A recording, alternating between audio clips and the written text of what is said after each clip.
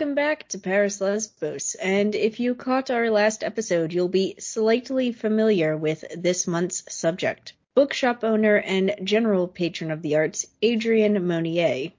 Now, before we get to the other side of that love triangle drama, the one with Sylvia Beach and our refugee friend Giselle, we begin in Paris, France in April 1892, along with some content warnings. Just the content warning for suicide. Be mindful, there is a suicide. Adrienne was the eldest of two daughters born to a postal clerk who worked on trains.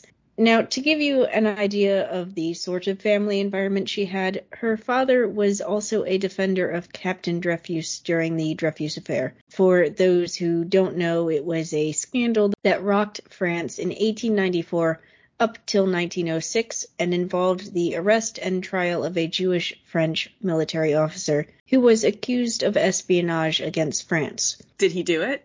No, it turns out it was a Catholic French officer who was the actual spy and who got a lighter sentence than Dreyfus was originally given. Interesting.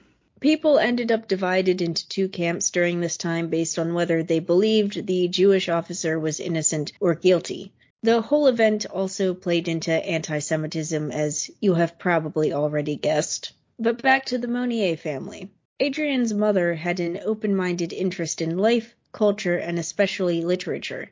During the week when her father was absent for work, her mother took her and her younger sister to the theater every night, starting when they were about 8 years old. Adrienne saw the great plays and operas opening in the capital. She even got to see the Ballet Russe during their Parisian opening in 1909. If that rings a bell, you've probably heard our episode on Ida Rubinstein, a prominent member of that group. Now, both parents also encouraged the girls to read voraciously, which led to encountering the literary magazines circulated by prominent writers of the time, like the Mercure de France. Now, what sort of writings would these be? When you think leading writers of the time, you also think very more cutting-edge experimental stuff. Off the top of my head, I don't know what the names of the literary movements of that time would be. Shortly after Adrienne received the equivalent of a high school diploma at age 17, she went to England. She told her parents she left to learn English. In reality, she wanted to be closer to Suzanne Bonnier, a former classmate who was either already her girlfriend or would be within a few years. Man, who among us hasn't lied to our parents to hang out with a girl that we had a crush on? In this case, though, she moved abroad for 9 months, during which time she worked first as a lady's companion and then as a French teacher in a seaside resort town.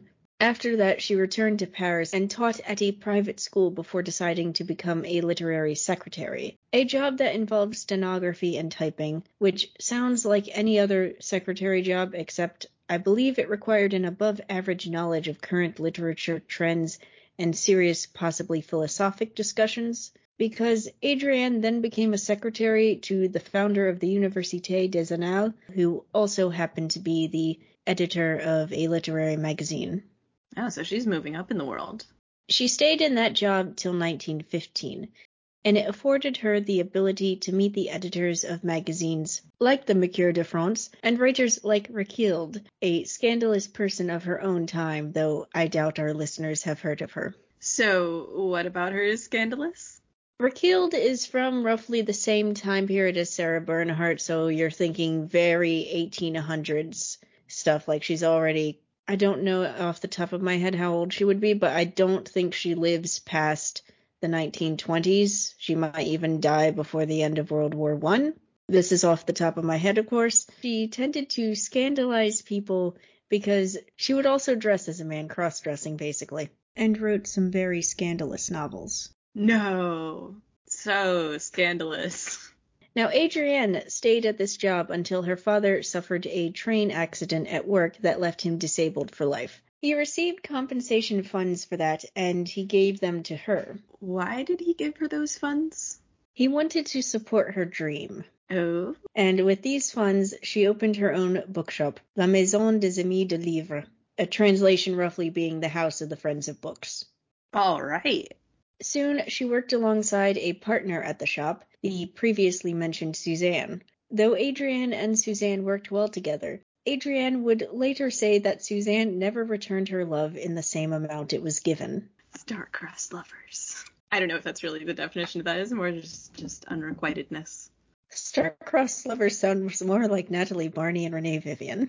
Yeah, you're right.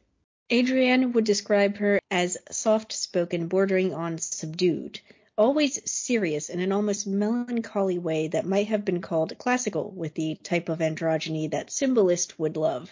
Why do I feel like I just described Renee Vivian?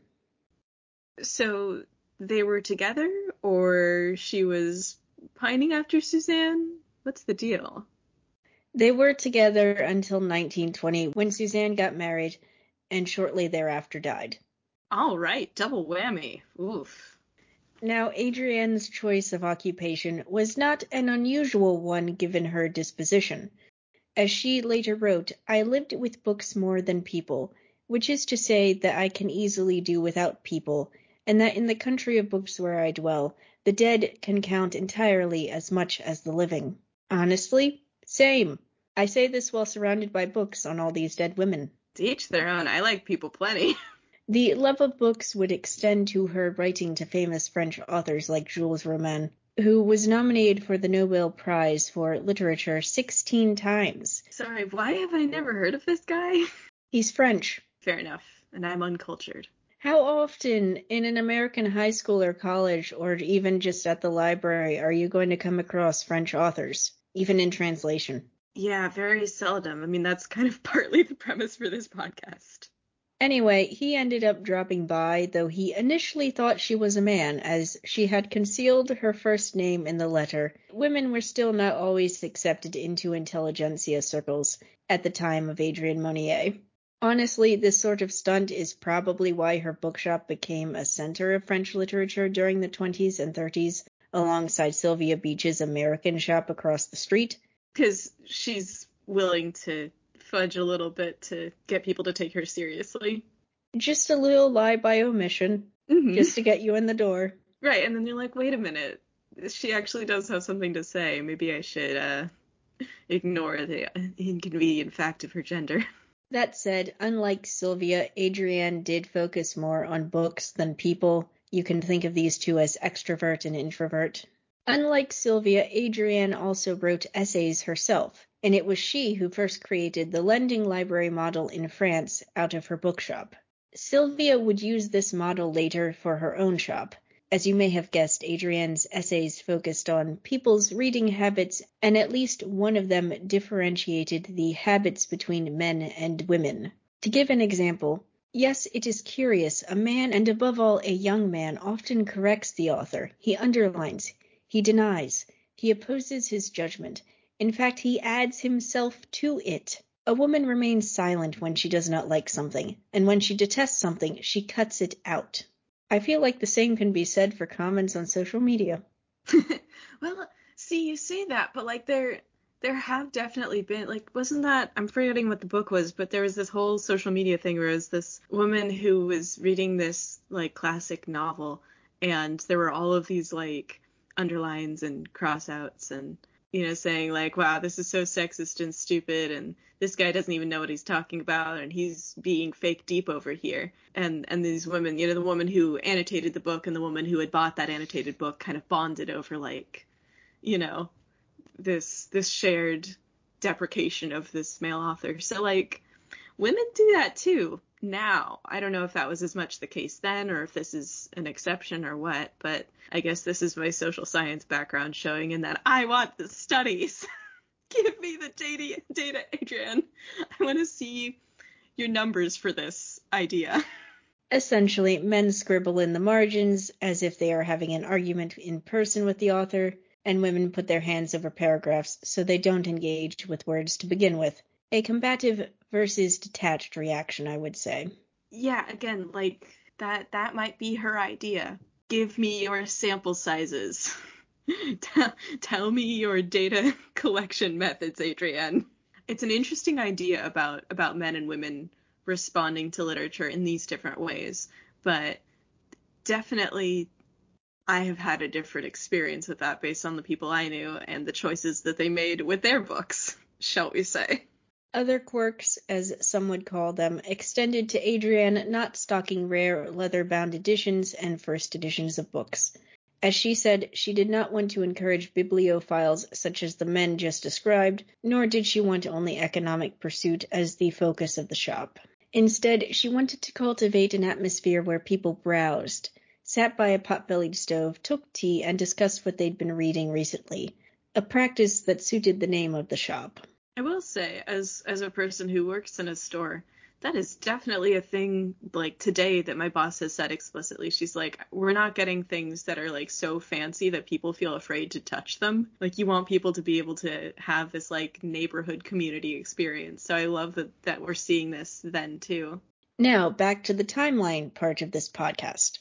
Adrienne met Sylvia Beach at the end of World War I in 1917, when Sylvia walked into her shop and Adrienne rescued her hat from the wind in the street afterwards. That is so cinematic. I love it. As we saw in the last episode, the one on Sylvia, Adrienne helped her to set up her own bookshop in Paris by finding the spot and helping Sylvia to set up the structure. In Adrienne's own shop, she dealt with a host of French writers, many famous like Apollinaire, André Gide, and Paul Valéry. She also directed these friends and her other customers to Sylvia's nearby shop whenever they expressed curiosity at American literature. Her personal relationship with Sylvia would only take a turn from friendship to relationship in 1921 after Suzanne's sudden death left her single. The two bookstore owners very quickly illustrated the U-Haul trope in the apartment above Adrienne's shop. Lesbians throughout time. While Sylvia quickly became embroiled in the drama brought by James Joyce and his Ulysses, Adrienne had her own troubles with French writers as she was the administrator of a magazine called Commerce.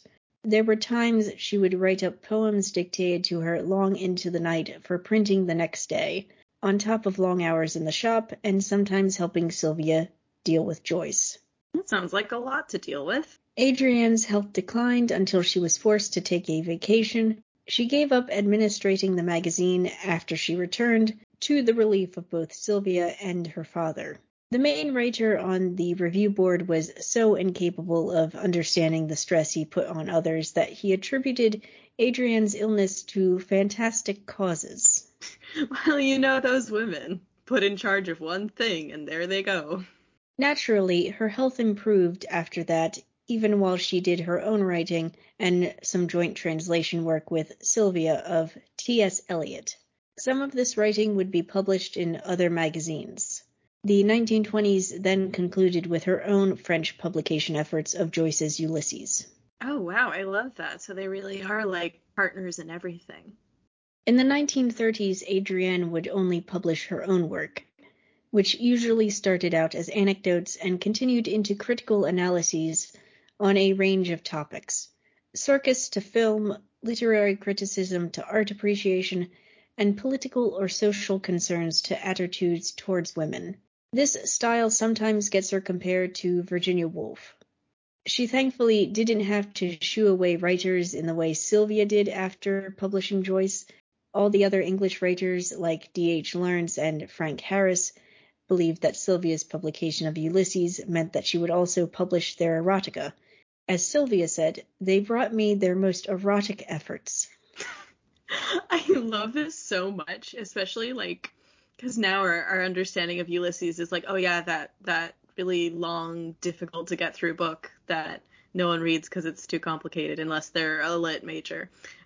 And at the time, everyone's like, oh, Ulysses, erotica, of course. The Great Depression in the U.S. also affected the French economy. It turned out better for Adrienne than it did Sylvia, as Adrienne was a better businesswoman. She published a catalog for the bookshop that she'd been working on for several years. It sounds like it was a bit more than a catalog based on the time it took, but I haven't gotten a hold of a copy to confirm it. In 1934, she also tried her hand at the administration of a literary magazine again. This time went better as she remained with Messieurs until 1940. Maybe because it didn't have that one guy. It frequently published French translations of the works of American and English writers like Robert Frost, W. H. Auden, and Christopher Isherwood. From this experience, Adrienne decided to create her own small literary review, the Gazette des Amis de Livres, which was financed by the sale of her French publishing rights for Joyce's Ulysses in 1937. I suspect she got more out of that than Sylvia did when Joyce asked for the English publishing rights back. Unfortunately, the Gazette was discontinued 2 issues before France was embroiled in World War II.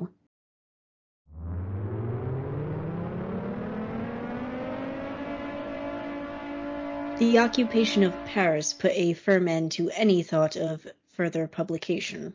As we stated in the last episode, Giselle Freund, a somewhat friend to them both, moved into Adrienne's apartment and started a relationship with her while Sylvia was visiting relatives in the U.S. in 1937. Freund would flee France during the Nazi invasion in World War II, and Sylvia, who had moved out when she returned, would not move back in with Adrienne at that point, so their relationship was over, but their friendship somehow remained. So do we have any sense of Adrienne's perspective on this whole thing? Her falling in love with Giselle, or what? Not that I found. So it remains a mystery to this day. World War II itself does not appear to have taken the same toll on Adrienne as it did on Sylvia. She never appears to have been as harassed by Nazi officers or taken to an internment camp. I suppose as a French national, she mostly just kept her head down. It's difficult times, and I want to judge her for keeping her head down, but also, like, the best case scenario is that she gets harassed more if she does anything. After the war, Adrienne continued to operate her bookshop until 1951, when inflammation of the joints forced her to retire at age 59. So arthritis, or? I believe it's specifically called rheumatism, and it's, if I remember correctly, a form of arthritis, but it sounds Rheumatoid arthritis? That's a rough thing to have. It really can be debilitating. Now, for her bookshop, she sold it to 2 partners under whom it went into slow decline and died. Right, because she was the one with the business sense, she was the one with the vision for the type of community she wanted to create. That's really too bad. Eventually, a medical supplies store took its place. At least that's doing some good. What's she up to in the meantime? Her health has continued to decline while she continued to publish in small magazines. While on vacation in September 1954, she was hit with vertigo and diagnosed with Meniere's syndrome, an affliction of the inner ear that attacks the balance and, in her case, also caused auditory hallucinations. The various medical treatments did nothing to combat hearing loud noises everywhere. That sounds awful. I know people with tinnitus, which is just you constantly hear like a ringing or a like whooshing sound, and even just that can drive people crazy, let alone, additional noises or loud noises. Well, everyone is always like, oh, she's so brave, stoic, so forth, saying through all the medical appointments. The various medical treatments did nothing to combat hearing loud noises everywhere. While she did keep a journal of her illness and the various treatments, one biographer directly said it is difficult to read and impossible to quote. Apparently, it's very emotionally charged if you read it. Mm-hmm. I have not seen it. I will have to take their word for it. By mid-June 1955, Adrienne became convinced that her disease was impossible to cure, and she was unwilling to live how many years as an invalid. So this is kind of with people now who have that right to die thing, where you have decided that your quality of life is not worth it. Because there's literally no cure. The treatments either don't work or they're horrendous, that sort of thing. Mm-hmm. Mm-hmm. Right, and depending on what it is, the treatment can sometimes be worse than the actual disease itself. Yeah, so it's roughly, she's gotten to the point where it's like, I could live, but what even am I living for? Am I just existing or am I actually living? Mm-hmm. So, after much thought, she took her own life after induced sleep. There was a brief coma before she died on June 19th, 1955, at age 63. Prior to her death, she had secretly arranged her private papers. On top of them, Adrienne left a note. I am putting an end to my days, no longer able to support the noises that have been martyrizing me for 8 months without counting the fatigue and the suffering that I have endured these recent years. I am going to death without fear, knowing that I found a mother on being born here and that I shall likewise find a mother in the other life. That's beautiful, though. At least she has some hope. Adrienne does not appear to have been given the honors and awards that Sylvia Beach received at the end of her life. Likewise, she is not talked of as much or written of as much. Probably you can see by the length of this episode, unfortunately. If many see Sylvia as a footnote to James Joyce, it appears Adrienne is more akin to a lengthy footnote to Sylvia.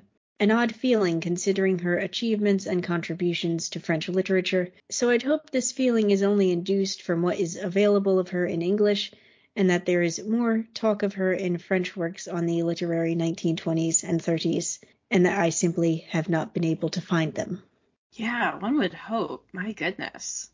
I mean, we saw this in the Sylvia episode, and we're seeing it again here, that, like, Adrienne really contributed so much to Sylvia's growth and life as a bookstore owner and as a curator of literary life. And it's good that at least here we're recognizing that, but I hope that there's other people out there who see it. Thanks for listening. Subscribe to learn more about more female creatives that history left behind, and some famous ones, all within this milieu. We're on YouTube in addition to wherever you're listening to this podcast elsewhere. Let us know in comments if you have any other sapphics you would like us to research. We do take suggestions into consideration at times. And remember, if you read books like a woman, lesbian bookstore owners will love you.